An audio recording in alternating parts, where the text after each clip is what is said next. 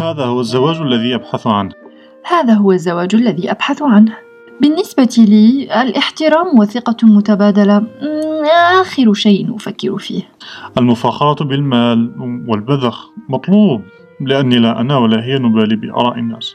حرص بسيط مستحيل. إيجاد المثالية هو غرضي من البحث. الصدق لا يهمني أبدا. المال قبل كل شيء. الحب يوجد فقط في عالم الخيال. حياة مثالية بدون اختلافات سأحياها بدون شك. مستواه الثقافي والعلمي ليس ضروريا أبدا. الأخلاق لا تعني شيئا بدون جمالها الخارق. آخر صيحات الموضة، السيارة الفارهة، الأثاث الغالي هي مصدر سعادتي. بناء أسرة مسلمة متوازنة لا أفكر فيه إطلاقا. الافتراق بعد طول عشرة هو مآل الزواجات بالتأكيد. هذا ما قلته حين سألتني إحداهن عن المودة والرحمة بعد الزواج. هذا ما قلته حين سألني أحدهم عن المودة والرحمة بعد الزواج. لكن لحظة دعونا نرى الأمر من الجانب الصحيح.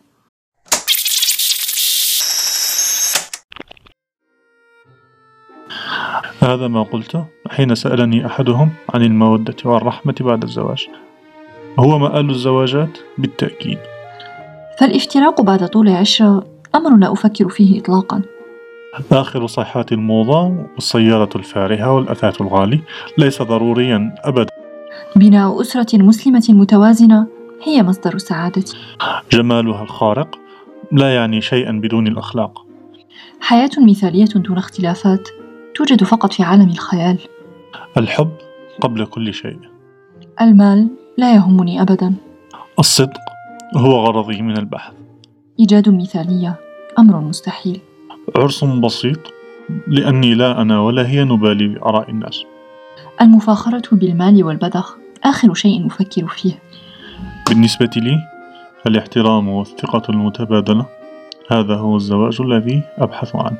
بالنسبة لي الاحترام والثقة المتبادلة هذا هو الزواج الذي أبحث عنه.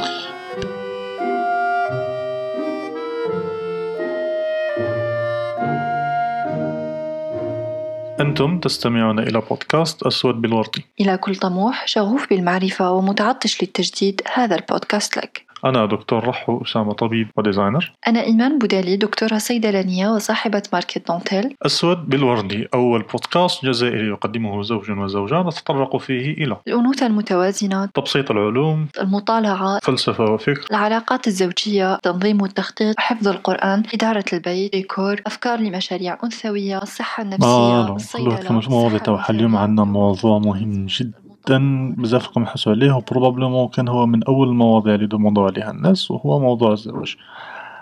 طويل بزاف وكبير وشاسع، وغادي نديطايوه في 3 حلقات. الحلقة الأولى غادي تكون اليوم اللي اسمها مشي غير ارواح وتزوج، الجزء الأول، وين غادي نتكلموا على كل طرف وحده.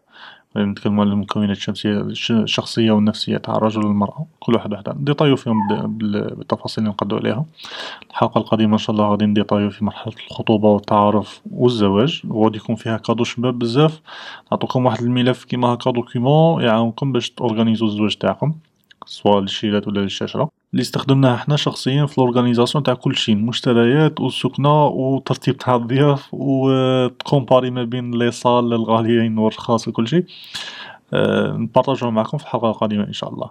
الحلقة الثالثة غادي تكون اون ديتاي على العلاقة ما بين الطرفين، ممكن نسموها العلاقة ما بعد الزواج، وين نتكلموا على الاختلافات والتقبل والطموح والعلاقة الشخصية، ونجم نسموها العلاقة اون ديتاي ما بين طرفين متزوجين ديجا.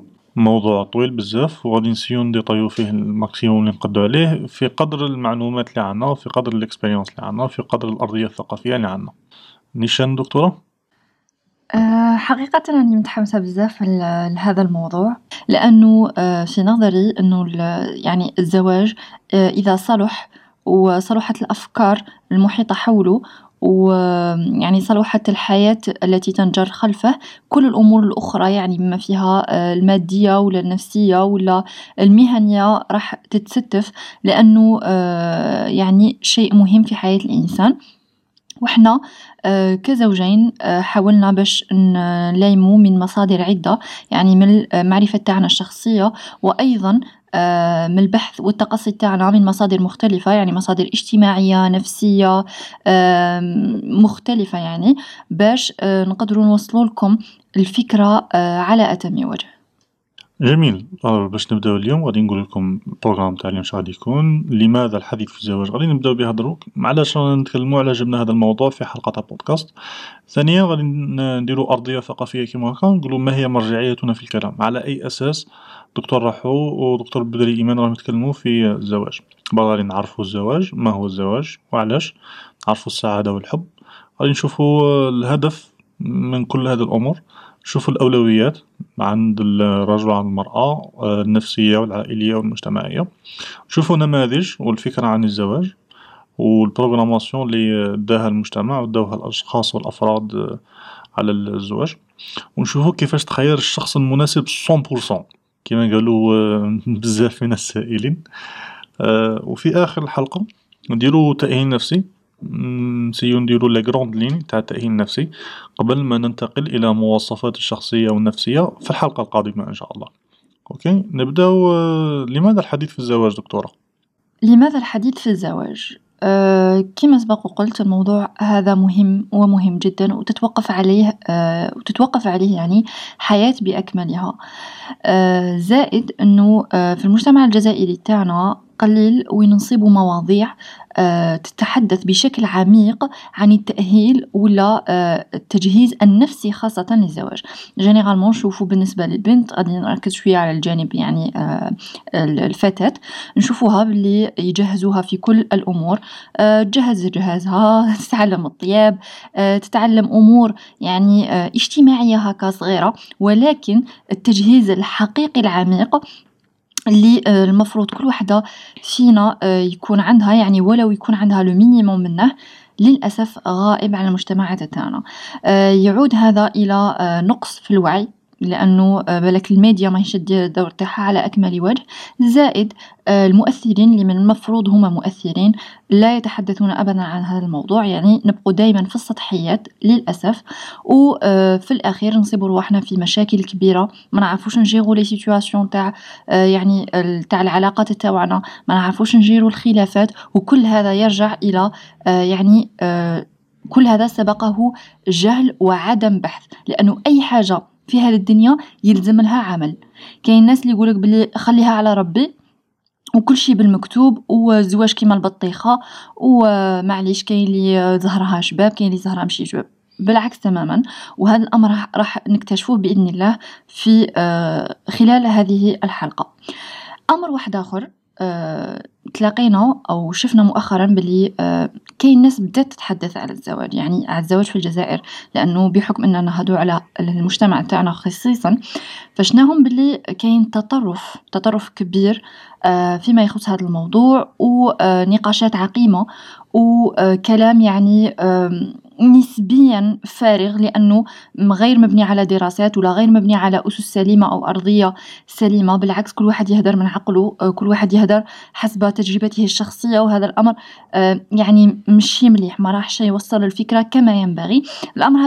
الأمر هذا لمسناه مؤخرا في بعض البودكاست، وشفنا بالناس اللي كانوا يتحدثوا فيه يعني تحدثوا مطولا، لكن بشكل أنا أشوفها بلي زاد هدم فكرة الزواج، وزاد هدم فكرة العائلة المستقرة يعني في المجتمع الجزائري.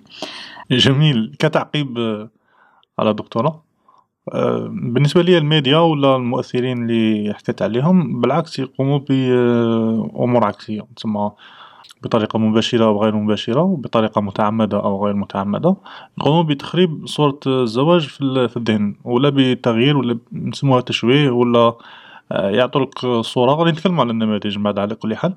يعطولك صورة اللي ماشي هي الحقيقة تاع الزواج، سواء يردوها لك غوز وشابة بزاف ورومانسية، سواء يردوها لك سوداء وانتحارية ونيهيليست عدمية. لهذا دروك ماذا بينا نتكلموا بمرجعية معينة، ماذا بينا نديروا أرضية ثقافية باش نتفاهموا على الأمور العريضة، وما نتكلموش من فراغ، وما نتكلموش فقط بتجارب شخصية، لأن التجارب تختلف. احنا نتكلموا من تجربة معينة وبشوية بحوث هاك وهاك ممكن يجي واحد آخر يقولك لا أنا عندي تجربة مخالفة. كيفاش نفصلوا ما بين احنا اليوم شغالين نتكلموا وفي الحلقات القادمة وما بين أشخاص واحد آخرين مثلا يجيبوا آراء مختلفة وأفكار مختلفة. لازم الرجوع إلى أرضية معينة. دروك باغي أتعمق شوية في واحد لاباز فيلوزوفيك اللي قلنا نفوتو عليها. ممكن تكون مؤلمة عقليا للبعض، ولكن لازم نفوتو عليها.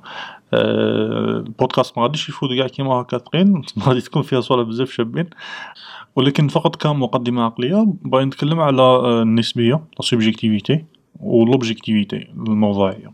في كل موضوع في هذا العالم عندك من فيزيون سوبجيكتيف وعندك من فيزيون اوبجيكتيف لهذاك الموضوع، وهذا يعتمد على الحقيقة. تعريف الحقيقة ما هي؟ اختلفوا فيها بزاف ما هي الحقيقة، ولكنها المطابقة للواقع. إذا كان لقيت حاجة غير مطابقة للواقع فهي لا تعتبر حقيقة. الحقائق عندها خصائص، الأهم الخصائص أنها تكون universal، يعني عالمية ولا كونية، وتسمى الحقيقة هذيك تكون حقيقة في أي بلاصة في العالم، باختلاف الثقافات ولا العادات ولا المذاهب. تكون اونيك، يعني واحدة ووحيدة. تعدد الحقائق غير ممكن، متنجمش تكون حقيقة موجودة، متنجمش تكون كاينة حقيقتين، خصوصا إذا كانوا حقيقتين متعارضتين. منجمش واحد يجي يقولك الجاذبية كاين واحد آخر يقولك الجاذبية ما كاينش. مثال الجاذبية مثال عام، ولكن خذ هذا المثال وعمم على بقية الحقائق اللي تعرفها في حياتك. والجانب الثالث وهو الأهم في الحقيقة هي أنها انترانسيك في الموضوع، يعني أنها خاصة بالموضوع. الحقيقة ما تكونش في الشخص، ما تكونش في عقلك أنت. كي تكتشف أنت حقيقة معينة ولا تؤمن بحقيقة معينة، الحقيقة هذيك ماشي موجودة في عقلك أنت، راك تفكر في الحقيقة، هي في الحقيقة موجودة في الموضوع. داكور، غير بشوية داك نفهمو غير بشوية. إذا قلنا باللي موت البني آدم هو حقيقة، انت واحد ما ينجم ينكر هذه الحقيقة باللي كل البشر يؤولون إلى الممات. داكور، ولكن هذه الحقيقة غير موجودة في راسك انت، هي موجودة في كل شخص. في كل شخص مات من قبل. تسمى الحقيقة ماشي موجودة في راسك، يعني انت ما تنجمش تبدلها، ولا تعتمد عليك انت تأمن بها ولا متأمنش بها. سواء تأمن باللي ممكن كاين أشخاص يموتوا وممكن كاين أشخاص ما يموتوش، لا يعتمد عليك. سواء تأمن ولا متأمنش، الحقيقة هذيك موجودة وموجودة في الموضوع. من هنا علاش هذه المقدمة قاع على جال الحقيقة؟ باش نوصلوا إلى أن في كل موضوع من المواضيع كاين حقيقة معينة. الناس غادي يجو يقولك بلي كاين أمور نسبية في الحياة، كاين أمور نسبية ولكنها تعتمد عليك انت، ما تعتمدش على الموضوع. في المواضيع، في كل موضوع من المواضيع كاين حقيقة معينة، وحقيقة اونيك يونيفرسال وموجودة في الموضوع مستقلة عنك. صاي فهمنا قضية الحقيقة شيلة. باغي نتكلم على وحدة من الحقائق هذه كمثال اللي غادي تكون هي لاباز اللي نعتمد عليها في حديثنا عن الزواج في كل الحلقات اللي راهم جايين، اللي هو الافتقار ولا الحاجة ولا الفقر. مبدأ الافتقار هذا مبدأ فيلوزوفيك قديم، موجود تقريبا قاع تكلموا على مبدأ الفقر شو الافتقار. أنك أنت أول ما تدرك أنك موجود. الإنسان كي أول ما يدرك بأنه موجود. ثاني ما يدرك ولا في نفس الوقت من يدرك وجوده يدرك بأنه ما خلقش نفسه. ما كاش انسان يتجرأ يقول باللي خلقت نفسي. ممكن كاين امور بزاف يقول لك باللي خلقتني الماده وغير ذلك. اصحاب الديانات يقولوا كاين خالق، وغادي نوصلوا الى نتيجه معينه في التالي. غير بشويه ركزوا معايا. ولكن مبدأ الافتقار موجود في كاع المذاهب فلسفيه ودينيه، وهو مذهب ذاتي موجود في الذات المدركه، باختلاف عن الحقيقة اللي قلنا باللي مش موجودة في الذات، هي موجودة خارج الذات. ولكن الإحساس بالافتقار هو موجود داخل الذات. ثم الشخص هذا لا يمكن أن يكون إلا أن يكون فقيرا إلى شيء آخر. وبطبيعة الحال مادام كاين فقر كاين غنى. الإنسان كي يحس بالفقر يحس بالافتقار إلى شخص غني اللي هو الخالق. احنا باغي نوصلوا كاع في نهاية المقام هذا الى انه كاين خالق. نبداو به من البداية، بغينا نجو كاع من البداية باسكو كاين ناس ممكن عندها حساسية في المواضيع كيما هاك. نبداو كاع من البداية باللي كاين خالق اسمه الله سبحانه وتعالى، هو اللي خلق هذا الإنسان، ولا يمكن لله إلا أن يكون ربا، ولا يمكن للعبد إلا أن يكون فقيرا مفتقرا إلى الله سبحانه وتعالى. يعني في هذا الكلام قاع باغي نوصلوا إلى تحقيق مبدأ العبودية.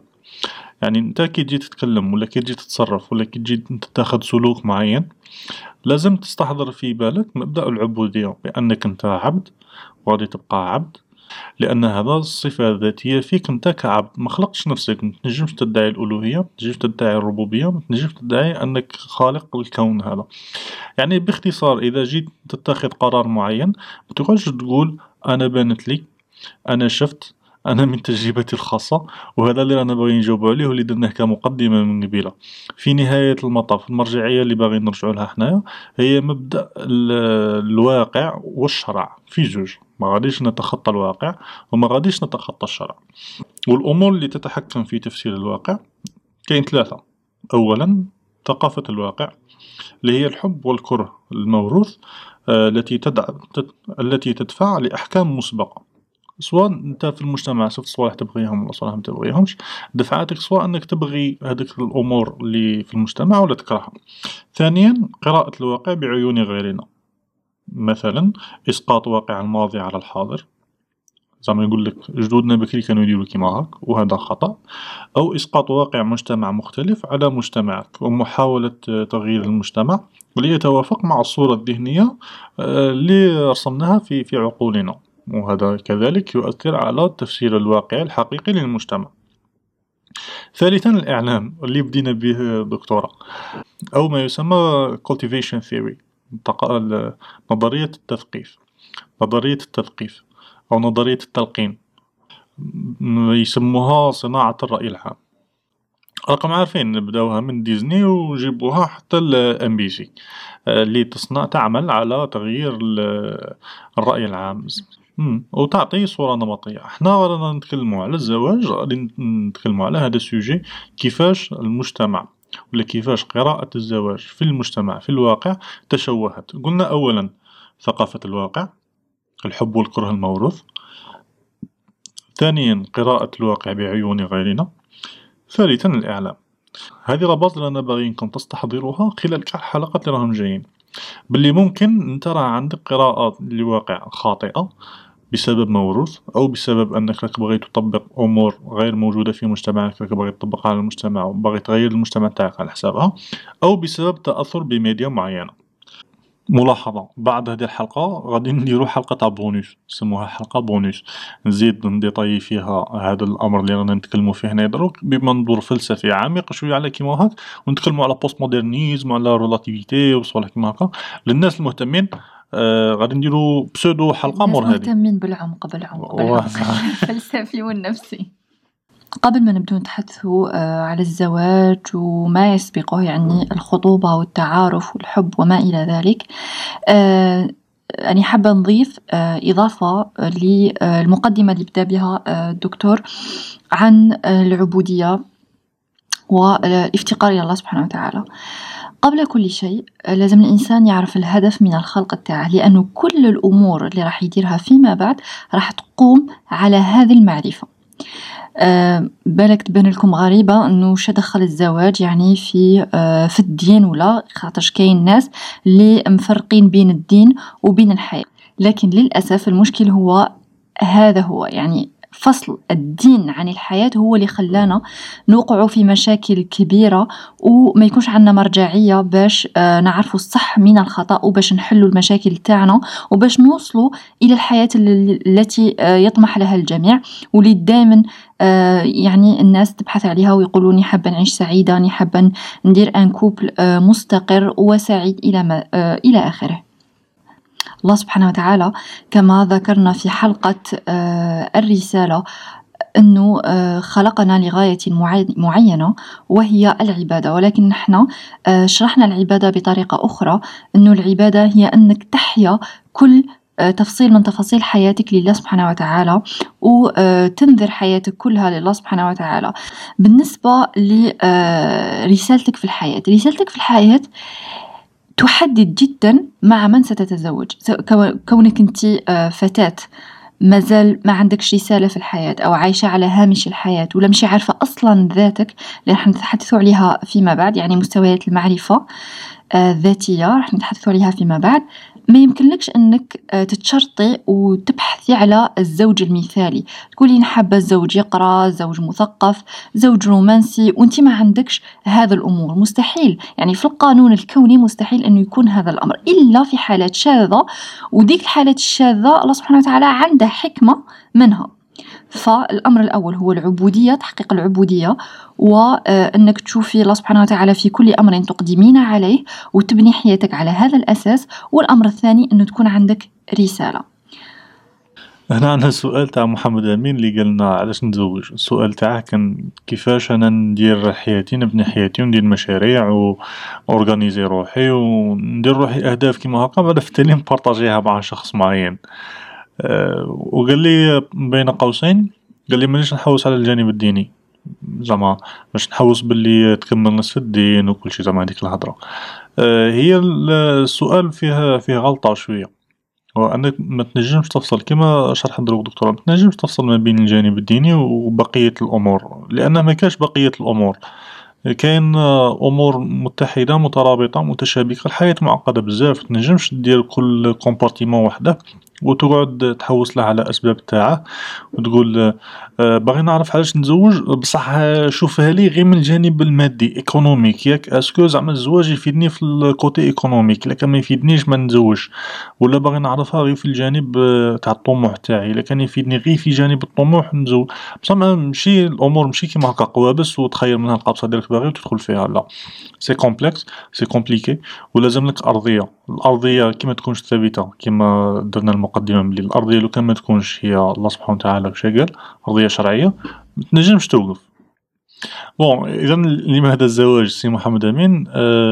بدون ما ندخلوا في الدين، نجموا نقولوا نجم نلقاو لها فوائد اجتماعيه وفوائد نفسيه وراحه وسكينه واستقرار وتشارك في اهداف، وانسان تشارك معه حياتك ويعرف عليك امور تا واحد ما يعرفها عليك الى غير ذلك. ولكن الاهم من كل هذا وبالتاكيد هذو الامور كاع ما تبانش امام الامر الالهي ولا الامر الشرعي، واللي هو غادي تطيع الله سبحانه وتعالى، وغادي من الزواج لا تبتغي الأجر، شوية أجر كيما هكا، ما غاديش يكون شوية أجر، غادي يكون بزاف أجر، سواء للشراء سواء للمرأة.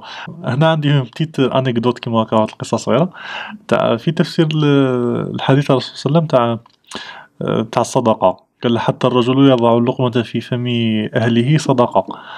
أي أنا كنت فاهمه باللي زعما كي تحكم كيما هكا طرف تاع خبز دير فيه حبة بطاطا وتوكل الزوجة، زعما الراجل يوكل الزوجة تاعه، زعما بلي هذيك هي الصدقة. فهمتها زعما فهم لغوي بحت. حتى مرة وين كنا في مجلس كيما هكا وشرحوها لنا بطريقة مختلفة، قالك لا زعما بالنسبة لي قالك تكبر عقلك شوية. انت راك تصرف على الدار مثلا، غادي نتكلم على القوامة من بعد. هذاك المصروف تاع الدار كان الانسان ينويه باللي هو الصدقه، هو اللقمه التي يضعها في فم اهله، ولاده ومرته وكلشي اللي راه يوكلهم. تسمى الانسان من نهار اللي يتزوج حتى اللي يكمل حياته هو لاين في صدقه. لو كان يدير غير نيه صادقه كيما هكا مع البديه باللي هذه هي الصدقه اللي فهمها من الحديث الرسول صلى الله عليه وسلم. هاي كانوا معنا هاني متزوجين كبار عندهم 15 20 عام متزوجين، قالوا له سقساوه، قالوا له الشيخ زعما احنا ما نجموش نبدلوا ما نجموش نبدلوا النية تاع صافي فان الله. قال لهم صافي سي ترو طار، بدا من دروك وراه. منا نشوفوا سبحان الله قيمة النية وأهميتها. يعني ممكن زوج ناس يديروا نفس العمل، واحد يعمل والآخر يعمل، يبذلوا نفس الجهد، ولكن واحد ناويها الله سبحانه وتعالى وناويها لمنفعة الناس، والآخر ناويها فقط للكسب المادي. يعني أكيد هذو زوج لا يستوون عند الله سبحانه وتعالى. ما هو الزواج؟ بحثت عن تعريف الزواج، وأحسن تعريف تلقيته هو تعريف تلقيته عند الدكتور عبد الرحمن ذاكر. يقولك أن الزواج هو رابط شرعي للشعور المبني على الفكرة بين جنسين من نفس النوع. هنا يأكد على أنه بين جنسين من نفس النوع. وعلاش نأكدوا على هذا الأمر؟ لأنه في الاتفاقات العالمية بين قوسين هم يحوسوا يهدموا هذا التعريف، لأنه كما تعرفوا بلي راه كاين دعوة إلى تزاوج بين المثليين، يعني جنس واحد، ذكر أو أنثى استغفر الله. وكاين أيضا اللي راهم يدعوا إلى الزواج من الحيوانات. تخيلوا يعني الأمر الفظيع اللي الناس أو البشرية وصلت له. فهذا هو التعريف المجمل اللي لا ينبغي أن نحيد عنه. في الحلقة تاع بونيوس هذيك اللي غادي نحكي فيها شوية لاباز فيلوزوفيك على هذا الموضوع، وغادي نزيدو نتكلموا على لا زوفيلي ولا بيدوفيلي ولا لوموفيلي. بعد ما تكلمنا على الزواج، حابين نعطو تعريف آخر. ما هي السعادة دكتور؟ مش كثرنا شوية تعريفات؟ ها يقول لك بالتعاريف تعرف الأشياء. كاين ممكن الناس راه بدات تكره شويه، غادي يقولوا لنا تحطوها غير تعريفات، هي لا غير باش وضع الامور نسمي في الأشياء نصابها. بمسمياتها. فوالا باسكو القاعده اللي نتكلموا عليها، الارضيه اللي نتكلموا عليها، كاين الناس اللي يقول لك لا انا الزواج بالنسبه لي ماشي هذيك العلاقه الرسميه. ممكن زعما زوج يعيشوا مع بعض، يسافروا مع بعض، فاهم. إلا بانت لكم بيزار الهضرة راهي كاينة في بلادنا سبحان الله. كاينه بارتو، زعما احنا جزء من العالم، وبطبيعه الحال وصلنا الزعط، الصهد هذاك تاع العولمه وصلنا بطريقه او باخرى. في هذا السياق نحتاجه بزاف الى تعريف السعاده، باسكو كحكينا المره اللي فاتت في الحلقه تاع اس ام اس، اللي هي الحلقه تاع الرساله، تكلمنا على الهدف من الحياه. وحدين يجي يقول لك ان الهدف تاعي هو السعاده، تسمى كاع الامور اللي يديرها في حياته، الافكار والسلوكات والشعور اللي يحوس عليه هو السعاده. ولكن قلنا ما هي السعاده؟ بل هي السعاده بالامور الزائله اللي راهي عندك دروك، اللي ممكن تزول في اي لحظه، اللي هي الصحه او المال او العلاقات او اي شيء اخر. او كاين امر معين هو السعاده الابديه، اللي سعاده لا تخشى من زوالها. حكينا المرة اللي فاتت بأن حتى أنك تخاف من زوال السعادة، هذا بروحه سينغص عليك هذيك السعادة. واحد عنده المال توجور يقعد خايف يفقده، واحد عنده علاقة مليحة توجور خايف أنه يفقد هذيك العلاقة. إذا السعي إلى سعادة معينة في هذه الدنيا اللي على بالك واللي انت زائلة، ما سعي إلى سراب زعما. لا يعني أن الإنسان لا يسعى إلى السعادة إطلاقا، ولكن فقط يستحضر في باله باللي قاع الأمور اللي راهي يديرها دروك يعتبرها باللي هي مصدر السعادة، هي حقيقة سعادة نسبية ولا سعادة دنيوية. نعودو نريفيزو مع بعض شوية. في الحلقات الماضية تكلمنا على الألم واللذة، باللي كاين زوج تاع الأمور في حياة الإنسان يدفعوه إلى السلوك وإلى الشعور، هي الألم واللذة. الإنسان دائما يبحث عن ما يناسبه ولا إدراك الملائم، والملائم يعطينا لذة. كي تشوف حاجة ملائمة ليك تعطيك لذة، وهذيك اللذة تدفعك باش تعاود دائما تسعى إلى هذاك الشيء اللي يعطيك ديك اللذة باش تعاود تحسها. وفي العكس في المقابل إدراك المنافر يعطيك ألم، والألم يخليك تبتعد على هذاك الأمر، يعطيك نفور من هذاك الأمر. بالنسبة لابن آدم اللي يقول لك أبحث عن السعادة، دائما يبحث على أمور فيها لذة. لكن أحيانا كاين واحد اللذة اللي فيها أذى، وكاين واحد الأذى اللي فيها لذة. ما نش باين ندخلوا بزاف لي ديتاي. كي نوصلوا لمرحلة المسؤولية ومرحلة التضحية في العلاقة الزوجية، غادي نعرج على هذه المبادئ ونشوفوا ما هي السعادة الحقيقية اللي ممكن يوصلها الإنسان في الدنيا. ولكن باختصار دروك باش نعرفوا السعادة توجور لازمها ترتبط بشيء مطلق، مطلق بين قوسين، باسكو منطقيا مطلق هو العدم، ولكن مطلق زعما حقيقة مطلقة موجودة غير زائلة اللي هي الله سبحانه وتعالى. نعاودو توجور إلى الركيزة تاعنا والأرضية اللي وصلنا لها في بداية البودكاست. الحب، ما تعريف الحب؟ الحب يقولك هو شعور انفعالي غريزي يمثله الميل تجاه مدخل يستدعي صورة ذهنية إيجابية لدي، ولكن بشرط التكرار. التعريف هذا أيضا كان تعريف للدكتور عبد الرحمن ذاكر، هو دكتور يعني مختص في الأمراض النفسية والعقلية، زائد أنه بسيكولوج. فيقول لك لو كان نجو نحلو هذا التعريف، يقول لك هو شعور انفعالي غريزي، يعني ممكن هذا الإحساس تحسه كردة فعل ما تفكرش فيه، يعني يجي غير كيما هكا. يمثله الميل تجاه مدخل يعني حاجة خارجية عليك، سواء كانت شيء مادي أو شيء يعني معنوي. ففقط هذا مدخل باش نفهمه كيفاش الإنسان يحب إنسان. لو كان نديرو إسقاط هذا التعريف على مواصفات، سواء كانت مواصفات رجولية ولا أنثوية، يعني الرجل عنده صورة ذهنية معينة على المرأة، والمرأة عندها صورة ذهنية معينة على الرجل. كيفاش يصير الحب؟ على يعني حسب هذا التعريف يقولك باللي مثلا أنت يكون يعجبك أو يعني التفاصيل الجسدية طبعا، لأنه في الديبي غادي نشوفوا الشخص من الظاهر، أو طريقة الكلام أو طريقة التصرف، يعني الأمور الظاهرية قبل ما تتحدثي مع هذا الشخص. غادي يعني يذكرك بصورة ذهنية معينة انتي تحبي هذيك الصورة. كاين اللي مثلا يذكرها بالوالد تاعها، تحب الوالد تاعها بزاف، ومن تشوف هذا الشخص يذكرها بالوالد تاعها، يعني في الوقفة تاعه، في الهداوة تاعه، اون بيرسون بوزي. كاين اللي يذكرها مثلا بشخصية معينة مشهورة، تحب أيضا يعني المواصفات تاعها. نفس الشيء بالنسبة نفس الشيء بالنسبة للرجل، كاين اللي تذكره بالوالدة تاعه، يعني في حنانها وفي طريقة لبسها أو طريقة حديثها، أو يعني حتى المواصفات الخارجية تاعها، الملامح تاعها. كاين اللي تذكره بمعلمة كانت حنينة عليه. لكن في هذيك اللحظة، يعني هنا غادي نفندو واحد القول يقول لك الحب من أول مرة، هذا ما كاش منه. في هذيك اللحظة حدث إعجاب، لأن الجزء الثاني من التعريف يقولك بشرط التكرار. هذه ركز عليها، بشرط التكرار، يعني مشي من أول مرة نشوف هذيك الصورة الذهنية اللي تلاقت مع حاجة إيجابية عندي ونقول خلاص هذا الشخص هذا هو الحب. لا، الحب فيه أشياء كثيرة كثيرة وعميقة. إذن النقطة الأولى هي فقط الإعجاب. هنا وين راح تبدأ قصة حب أو قصة زواج. أنا بغيت ندير واحد التعقيب كيما هكا ولا تعليق.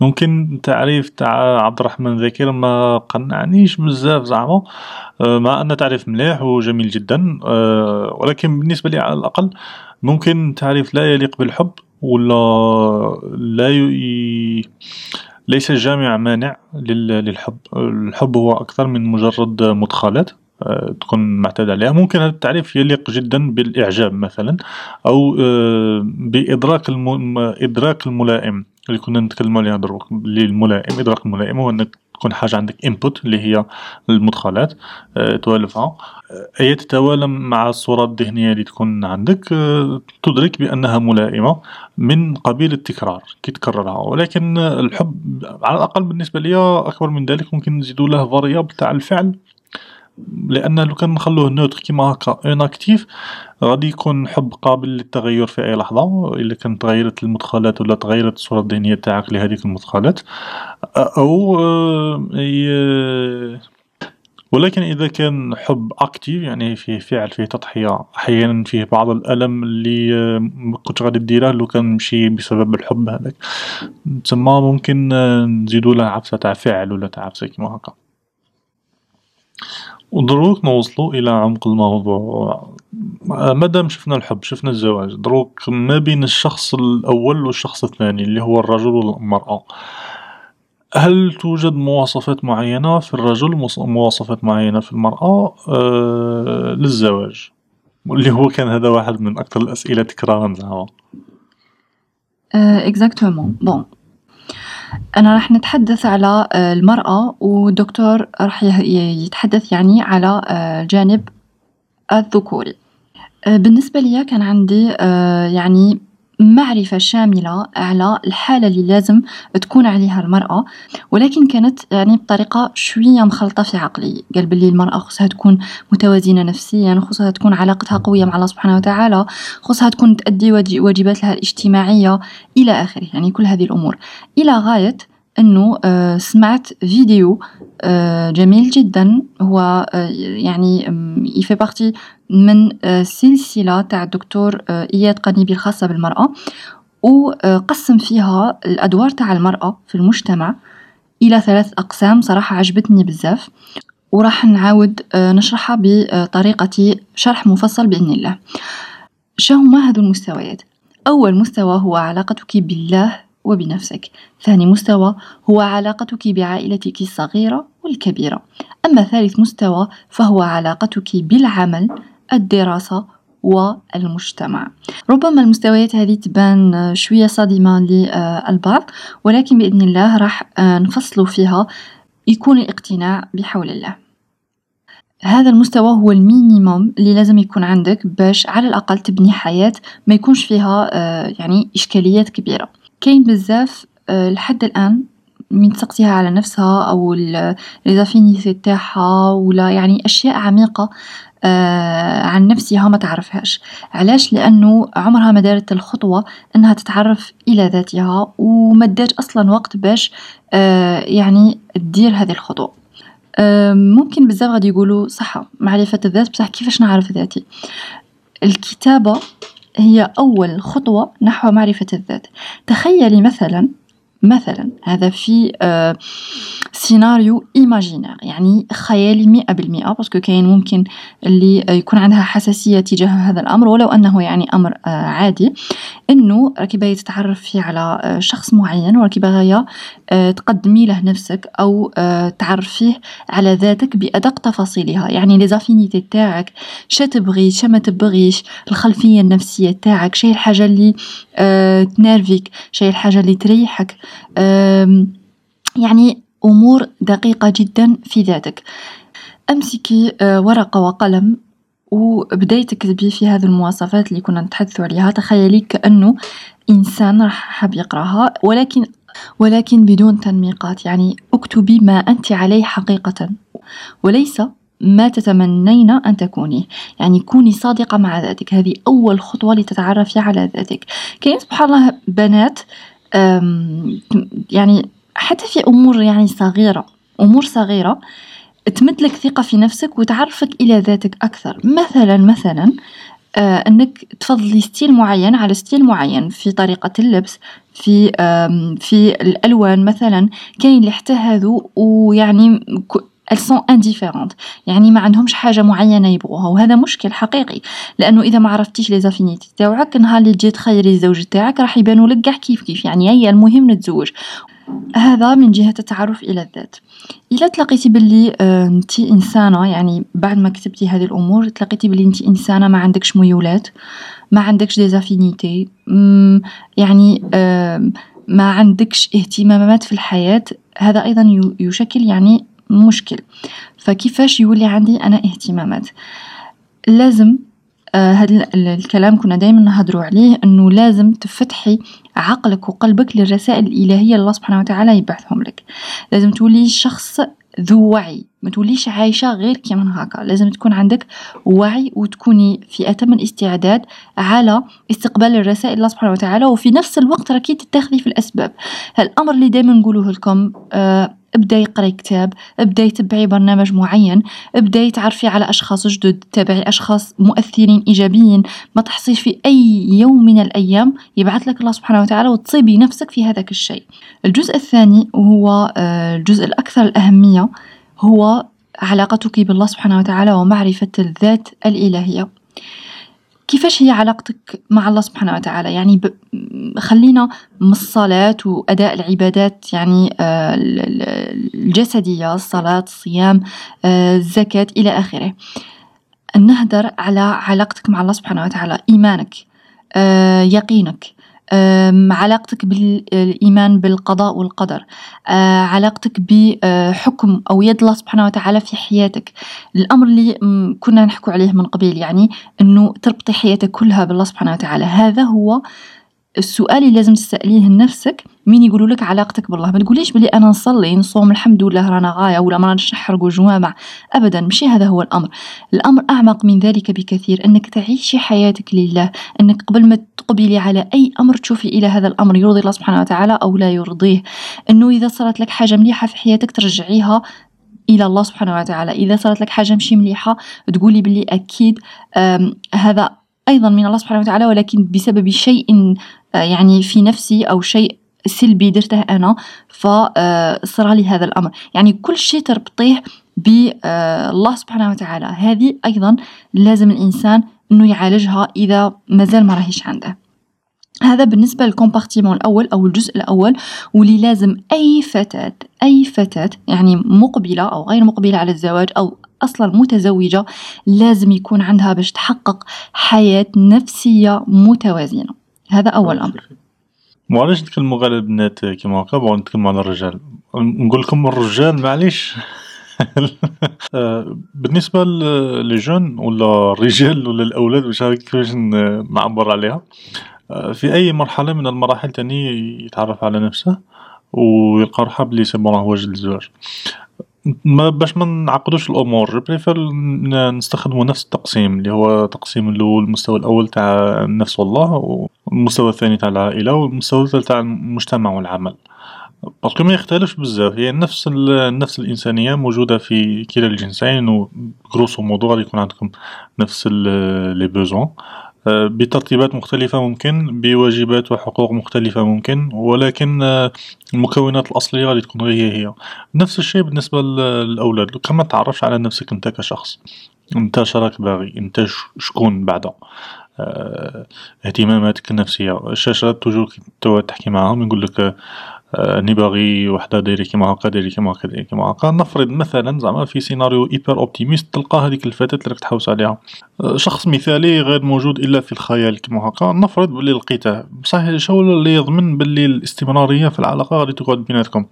اذا كان انت كشخص مش عارف روحك، اسكو هذه الشخصية اللي راك متخيلها في راسك اللي فورسيمون ولا فور بروبابلمون ماشي انت اللي خدمتها، خدموها لك، باسكو كي نسقسي معظم لي جون تاعنا شاشرا نتا هو ما يعرفش روحه، فما ينجمش يقول لي باللي الصورة النفسية اللي راني خادمها على الفتاة ولا على البنت اللي راني نحوس عليها أنا خدمتها، أنا حتى الصورة تاع نفسه ماشي هو خدمها، فورسيمون الصورة تاع البنت خادمينها له. يعني باختصار كيفاش غادي تعرف باللي انت هو الشخص المناسب لهذيك الفتاة، او نعكسوها كيفاش تعرف باللي الفتاة هذيك هي الشخص المناسب بالنسبة لك اذا كنت انت بنفسك ما تعرفش هذا لي زافينيتي تاعك، شنو الامور اللي تنرفيك، شنو الامور اللي تعجبك. تسمى لو كان تجي تشوف لي جون الشاشرة تاعنا كي دايرين تلقى غير يتمشى تقريبا، الناس المثقفين ينجمو يثقفوا في قاع الامور بصح ما يثقفش في امور نفسية عندها علاقة به هو، لعدة اسباب. ممكن فقط مجرد الخوف من انك تدخل في نفسك يعيقك على انك تدخل في نفسك. نفس الشيء بالنسبة لعلاقتك بالله سبحانه وتعالى. بون لي جون تبعهم معنا كيما هاكا، على بالي بلي شاشرا ما يبغوش يهضروا في هاد الصوالح، لي كبر في النفس هادي المجتمع خدمها في الشاشرة، باللي ما كي تجي تهضر له على ربي كيما هاكا كل شيء ما يبداش يسمع لك، يحسب روحك شغل هاد الامور ما تنطبقش عليه ولا مش عارف. ولكن يقولك تتواضع، حكينا عن العبودية والافتقار الله سبحانه وتعالى، انت كي تمرض كل شيء تروح عند ربي وتقول يا ربي شافيني ومش عارف. ولكن في الحالات العادية في حياتك كي نقولك ما هي علاقتك بالله، اسكو تبغي الله سبحانه وتعالى ولا ما تبغيش، اسكو تتقي الله في اعمالك ولا لا، ما تلقاش هاد لي كونفرساسيون يصراو ما بين الشاشرة ما بين لي جون كيما هكا. ما حتى السائل اللي سقسانا قلنا مش نحوس في الجانب الديني، زعما باللي نعرف الجانب الديني، وعلى بالي بلي كي كان سمو محمد امين يعرف الجانب الديني وكل شيء بطبيعة الحال بحكم المجتمع اللي رانا عايشين فيه. ولكن علاش الانسان يخشى من انه يدخل في نفسه ويشوف علاقته بالله سبحانه وتعالى كي دايره؟ خلاص شوف علاقتك كي راهي دايره، اسكو راك مطبق ما يكفي من الدين القلبي، خلينا من الدين العملي. الدين العملي أكثره واضح زعما، الدين القلبي العبادة القلبية، اسكو انت صادق ولا في أول فرصة تاع كذب تبدا تكذب حتى بالزعاقة؟ اسكو انت إنسان ألف مألوف كما قال الرسول صلى الله عليه وسلم المؤمن ألف مألوف ولا خير في من لا يألف ولا يؤلف وخيركم للناس أنفعهم للناس، اسكو انت تنفع الناس مثلا؟ صحيح. واحد يريح مع نفسه ويشوف علاقته بنفسه وعلاقته بالله، كي تتوضح هذه خدمة تاع مرة، ديرها مرة على مرة تعاود تريفيزيها، سواء بالنسبة للبنات ولا بالنسبة للأولاد، ولكن تتطلب جرأة، تتطلب أن الإنسان يجلس مع نفسه ويشوف العلاقة تاعه بنفسه كي دايرة والعلاقة تاعه الله سبحانه وتعالى كي دايرة. المستوى الثاني بالنسبة للمرأة هو واجباتها نحو العائلة الصغيرة والعائلة الكبيرة. نقصد بالعائلة الصغيرة طبعا الزوج والأولاد، والعائلة الكبيرة ابتداء من الوالدين إلى الأخوات إلى ما دون ذلك. علاقة الزواج هي علاقة مقدسة، وهي أكبر مما يخيل إلينا. يعني هي العلاقة الوحيدة اللي قدسها القرآن الكريم، وهي العلاقة الوحيدة التي تبنى بين شخصين غريبين، لكنها تتعدى يعني في القيمة تاعها علاقة ما بين شخصين يكونوا أصلا يعني من عائلة واحدة، طفل والأم تاعو، ولا أخوين، ولا ما إلى غير ذلك. يعني الزوجة تاعك أو الزوجة تاعك راح تكون أقرب إليك من الوالد تاعك، راح تكون أقرب إليك من أي شخص في الدنيا. يعني هذه من المفروض تكون.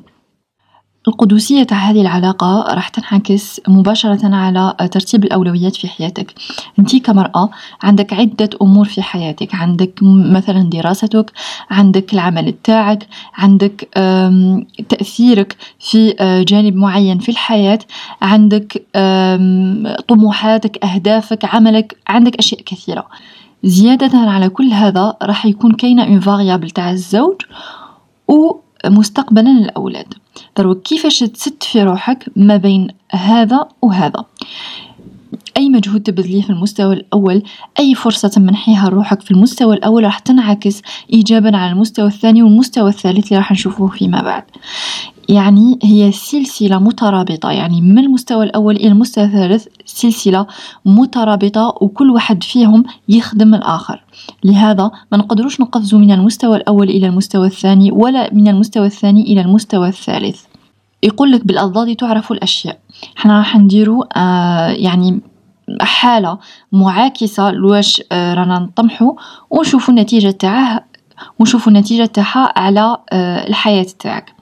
انت يا إنسانة هشة، شخصيتك مهزوزة، ما تعرفيش ذاتك، وحتى علاقتك مع الله سبحانه وتعالى متذبذبة، مازال ما عرفتيش أولوياتك في الحياة، باغية تخدمي، باغية تحققي طموحاتك، تشوفي يعني مدخلات كثيرة في حياتك، فلانة خدمت، فلانة دارت، فلانة تزوجت، ودايما تشوفي فيهم أحسن منك.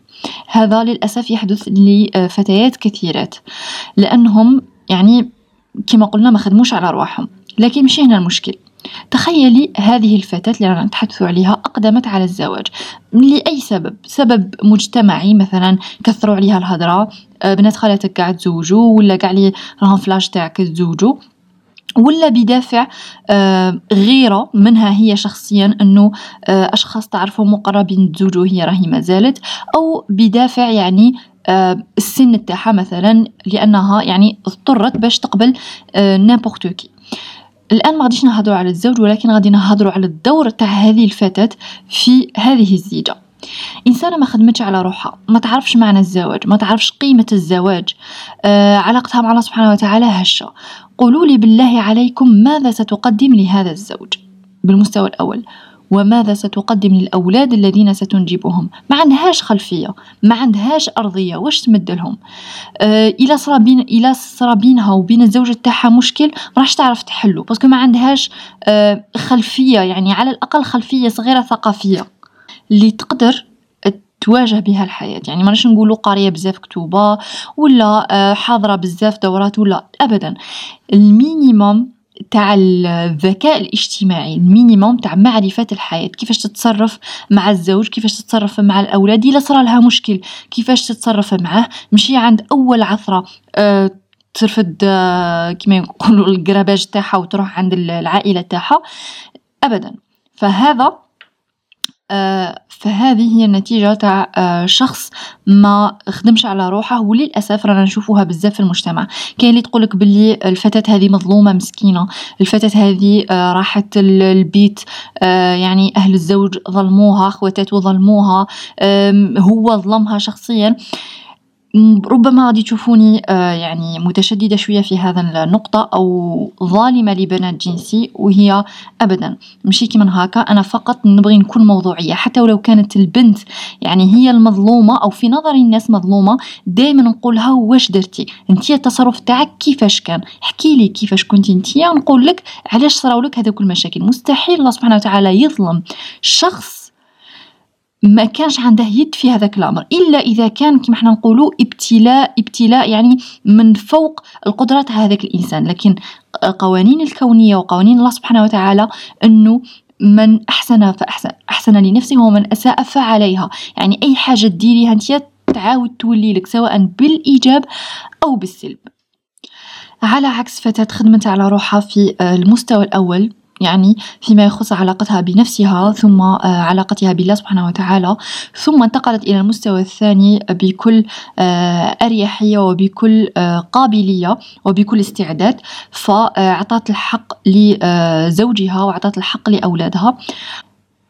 الفتاة هذه اللي يعني طبقت المستوى الأول وطبقت المستوى الثاني على أكمل وجه، هنا وين نقوله بلي راهي على أتم الاستعداد باش تنتقل إلى المستوى الثالث اللي هو العطاء في المجتمع أو دورها في المجتمع كامرأة، سواء في العمل تاعها أو سواء في العمل التطوعي لكن مشي بهذه السهولة.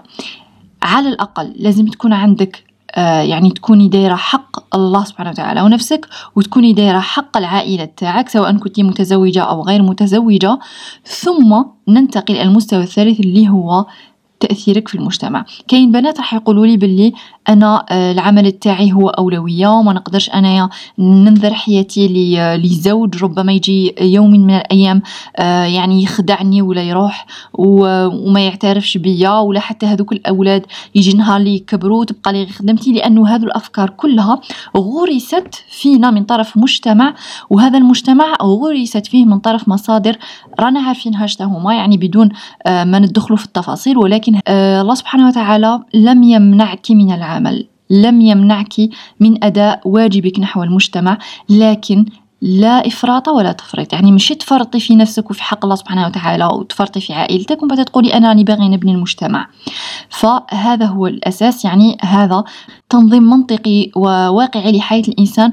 وبإذن الله إلى طبقت كل واحدة فينا هذه المستويات الثلاثة وعطت لكل مستوى حقه، راح تجد نفسها راح يتصفوا الأفكار تاعها، وما راحش تبقى في هذيك الحيرة تاع أنا راني باغي ندير أكثر من حاجة في نفس الوقت بصح مانيش عارفة كيفاش. يعني كما يقول لك اللي بغاها كاع خلعها كاع، لا بالعكس، حبة حبة نخدم على نفسي، نخدم على علاقتي مع الله سبحانه وتعالى، نمد لعائلتي واش أمرني الله سبحانه وتعالى، ثم إلا قدرت وإلا بقى لي كما يقول لك الوقت والطاقة علاش لا نمد المجتمع تاعي ونعمل ونوفر الأمور اللي راني نطمح لها.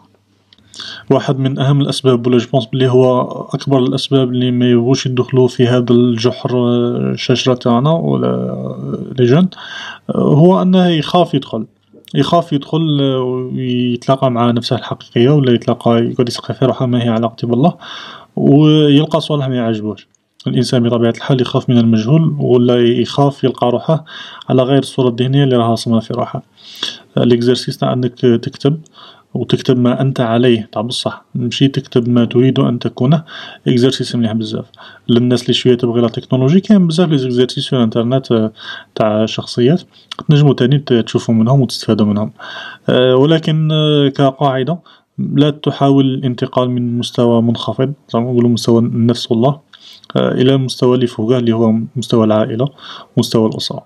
أنت كشاب إذا كان راك تشوف روحك بلي نفسيا غير جاهز باش تتحمل مسؤولية تاع أسرة، ما تقدرش تروح تتحمل مسؤولية تاع أسرة.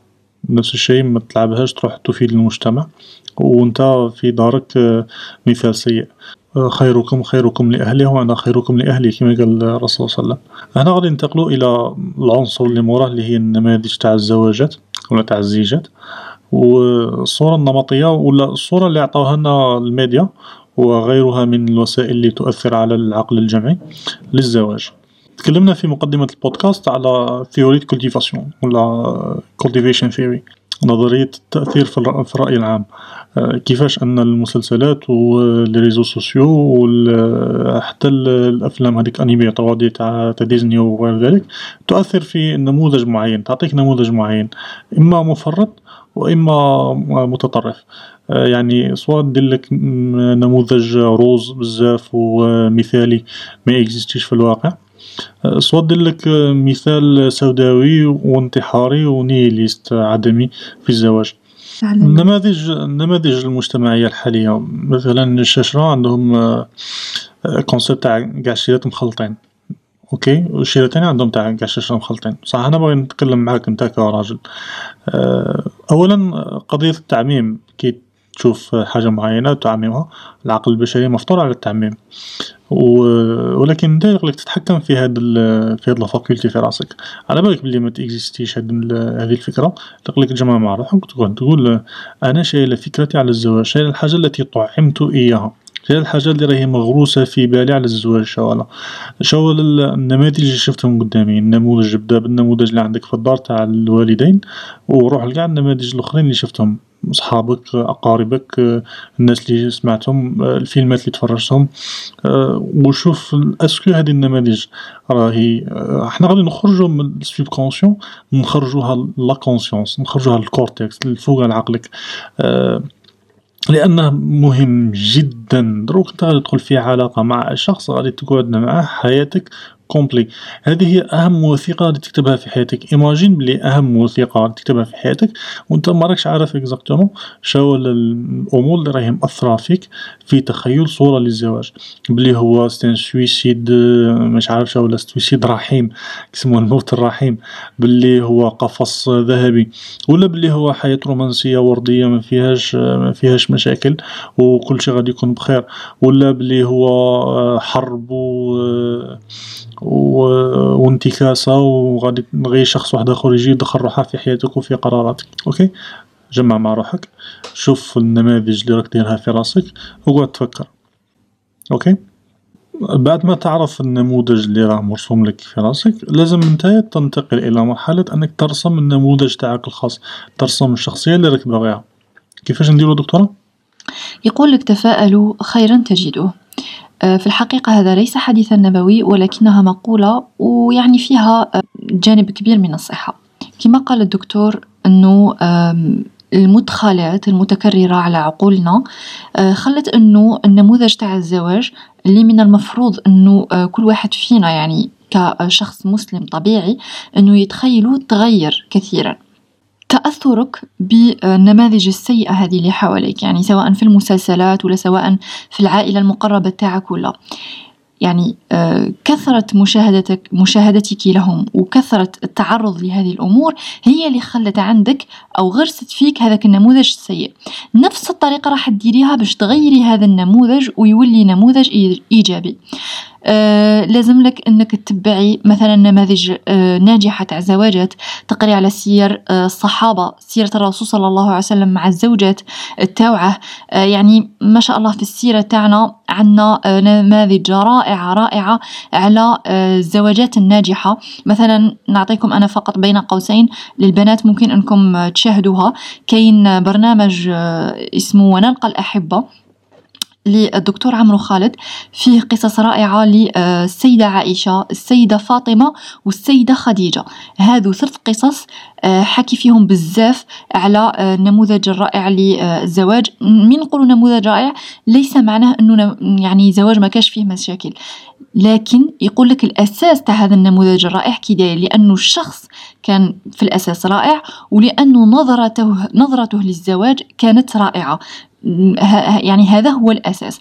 إذن باش تنظفي النموذج اللي عندك في راسك لازم تتعرضي إلى نماذج إيجابية، وكما قلنا تقرأي في قصص الصحابة، تحضري دورات، تقرأي الكتب راح نذكره لكم من بعد إن شاء الله، يعني الكتب التي تتحدث عن الزواج. يعني تحيطين نفسك بكل هذه الأمور الإيجابية وتمدي لنفسك كل الأسباب اللي تخليك يعني توفري أكبر فرصة باش تلاقاي الزوج اللي راكي تبحثي عليه. وأكيد فوق كل هذا بعد ما تكوني اتخذتي الأسباب يكون يقينك بالله سبحانه وتعالى كبير، ويكون توكلك عليه كبير. تكوني اتخذتي الأسباب ومن بعد توكلي على الله سبحانه وتعالى بأنه سيختار لك الأفضل. يعني ما نقولوش رجل مثالي، ولكن أكيد أحسن شخص بالنسبة لك أنتي وبالنسبة لشخصيتك أنتي. في نفس السياق من تعرض لنماذج سيئة، شفنا من ينادي باللي نتاعو دعوات خلطت ولا الاختيار صعيب، خلطها أنت تاني، بمعنى أنك ما كاش حل، ما كاش خروج من هذه البلبلة، من باب أنه ما كاش حل من هذه الخلاط اللي راه كاين. أيام تاني تدخل في المعمعة وتبدأ تتخلط. يعني شوف بزاف شي شوف ماكسيموم تقضي عليه في أقصر مدة معينة، كن كالنحلة، ولا يقول لك كن كالفراشة، من كل بستان خذ زهرة، وباللي ماكسيموم اللي تشوف يكونوا قاعد اكسبيريونس ليك. وباللي مثلا الشخص ما تنجمش تتزوج شخص زعما تتزوج شيرة وانت ما عشتش معاها وسافرت معاها، وكذلك باش نسمو الأمور بمسمياتها، مارست الزنا معاها في إطار اللي يسموهما علاقة، فاهم؟ علاقة، ولا يسموها غلطوا مع بعضهم بعض. احنا في البداية كي بدينا بتعريف الأشياء، وحكينا باللي كل ما تعرف الشيء تتعرف عليه، باسكو كي يتغير المبنى يتغير المعنى، كي تتغير الكلمة يتغير المعنى تاعها. اوكي، تسمى اي علاقة من باب انك باغي تلعب ولا من باب انك راك باغي تسيي، بيان سور باللي هذه العلاقة ما يبغيهاش ربي سبحانه وتعالى. وحكينا في البداية باللي الارضية اللي رانا نهضروا عليها سي ارضية تاع عبودية، عرف روحك باللي انت عبد، وانت لا يمكن ان تكون الا عبدا. افتقارك الله سبحانه وتعالى من هذا الباب. يعني قضية أنك من كل بستان زهرة وكل شيء راهي سائدة، راهي كان دروك. هذا من النماذج الملقنة لك، يخليك تعرف أنت وتدرك بأنك من تكون تسير في هذا الأمر، وعدم إدراكك للمشكل على أنه مشكل ما غاديش تقدر تحله.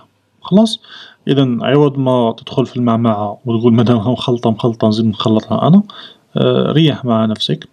بنادم اللي يحوس على الخلاط أضيق الخلاط، الإنسان اللي يحوس على النقي والنظيف والمباح أضيق المباح.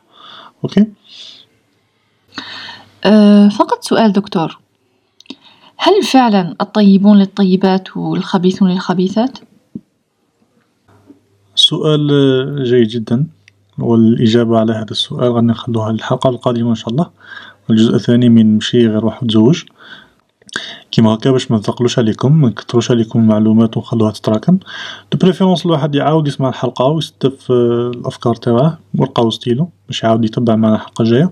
الحلقة الجاية غادي نبداو بالإجابة على هذا السؤال وبزاف أسئلة واحد أخرين، منها كيفاش نخير شخص 100% عارفه باللي هو الشخص المناسب. نجاوب على المؤهلات النفسية للزواج من الجانب المادي، يسقساونا عليه بزاف كيفاش تفاهموا على الدراهم، من الجانب النفسي والعاطفي كذلك، ونجاوبوا على تجهيزات العرس، ونحكوا على مرحلة الخطوبة ومرحلة التعارف، ونحكوا على كيفاش تعرف الشخص اللي راك باغيه، والكثير من الأسئلة الأخرى إن شاء الله. وباش نكملوا عنا وصية أم لابنتها، هي قصيدة مشهورة يعرفوها، وهي تبقى قصيدة على كل حال، اجتهاد تاع وحدة، فيها أمور ممكن تعجبكم، فيها أمور ما تعجبكمش، وفيها بزاف أمور لازمها شرح. إذا take it with a grain of salt، ياك ديروا قرصة تاع ملح وخلوها الدكتورة تقرا لنا المتن.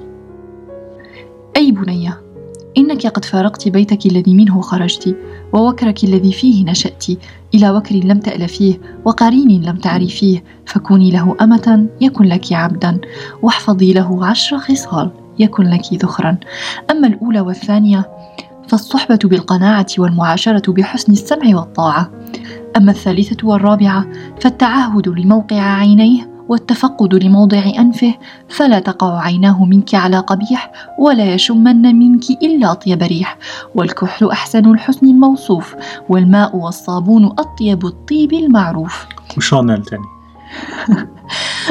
وأما الخامسة والسادسة فالتفقد لوقت طعامه، والهدوء عند منامه، فإن حرارة الجوع ملهبة، وتنغيص النوم مكربة. وأما السابعة والثامنة فالعناية ببيته وماله، والرعاية لنفسه وعياله. أما 9 و10 فلا تعصين له أمرا ولا تفشين له سرا، فإنك إن عصيت أمره أوغرت صدره، وإن أفشيت سره لم تأمني غدره. ثم بعد ذلك إياك والفرح حين اكتئابه، والاكتئاب حين فرحه، فإن الأولى من التقصير والثانية من التكدير، وأشد ما تكونين له إعظاما أشد ما يكون لك إكراما، ولن تصلي إلى ذلك حتى تؤثري رضاه على رضاك وهواه على هواك فيما أحببت أو كرهت، والله يصنع لك الخير واستودعتك الله. وفي الأخير كما قال الرسول صلى الله عليه وسلم حين سألوه من أحب الناس إليك، قال لهم عائشة. السلام عليكم.